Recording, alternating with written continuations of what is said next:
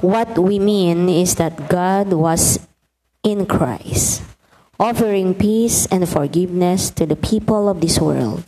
And He has given us the work of sharing His message about peace. 2 Corinthians 5:19. How do you forgive? In January 1956, 5 American missionaries headed to the rainforest of the eastern Amazon in Ecuador. They were making a second visit to the Huarani tribe, which anthropologists said was the most vicious, violent society on the face of the earth. They had a culture of killing, and studies showed 60% of the tribe died by homicide. As soon as the missionaries got out of the plane, they were speared to death by members of the tribe. The brutal members made news about around the world and were on the covers of Life magazine, Times, and Newsweek. Many newspapers reported the death of men who included Nate Saint and James Elliot. A couple years later, Elizabeth and Valerie Elliot, wife and daughter of Jim, and Rachel Saint, sister of Nate, moved into Huarani village to show love and forgiveness and minister to the people who had killed their families.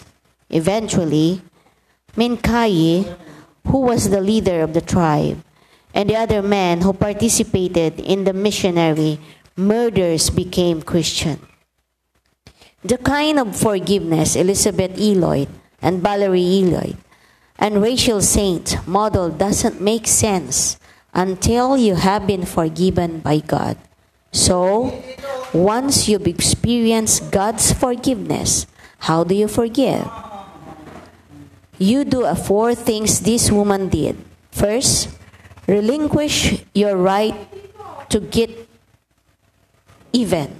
Romans 12:19 says, "Don't try to get even. Let God take revenge. Leave it up to God. He'll take care of it, and He'll do a much better job than you ever could." Respond to evil with good. That's the second one. How can you tell when you've completely forgiven someone? You actually pray for God to bless the person who hurt you. The Bible says, "Do good to those who hate you. Bless those who curse you. Pray those who mistreat you." Luke 6:27-28. The third one, repeat these steps as long as necessary. Peter asked Jesus in Matthew 18:21, "How many times should I forgive someone who does something wrong to me? Is 7 times enough?"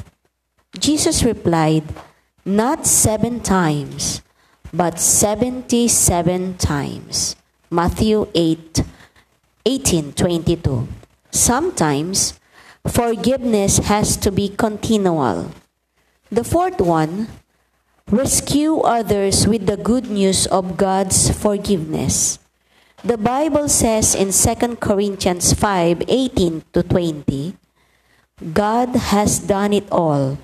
He sent Christ to make peace between Himself and us, and He must given us the work of making peace between Himself and others.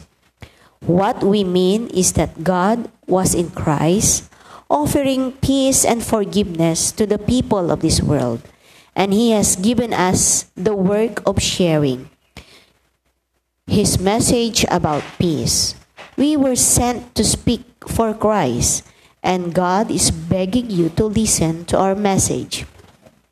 We speak for Christ and sincerely as to make peace with God. Because you've been forgiven by God, He expects you to forgive other people. He will help you work through your hurt and give you the grace to forgive those you've hurt. or those who've hurt you. So let's talk it over. What do you learn from how Elizabeth and Valerie Eloy and Rachel Saint responded to the burdens of their family members? Have you been in a situation where you've had forgive someone not just 7 times, but 70 times 7? As Matthew 18 says, what gave you the strength to do so?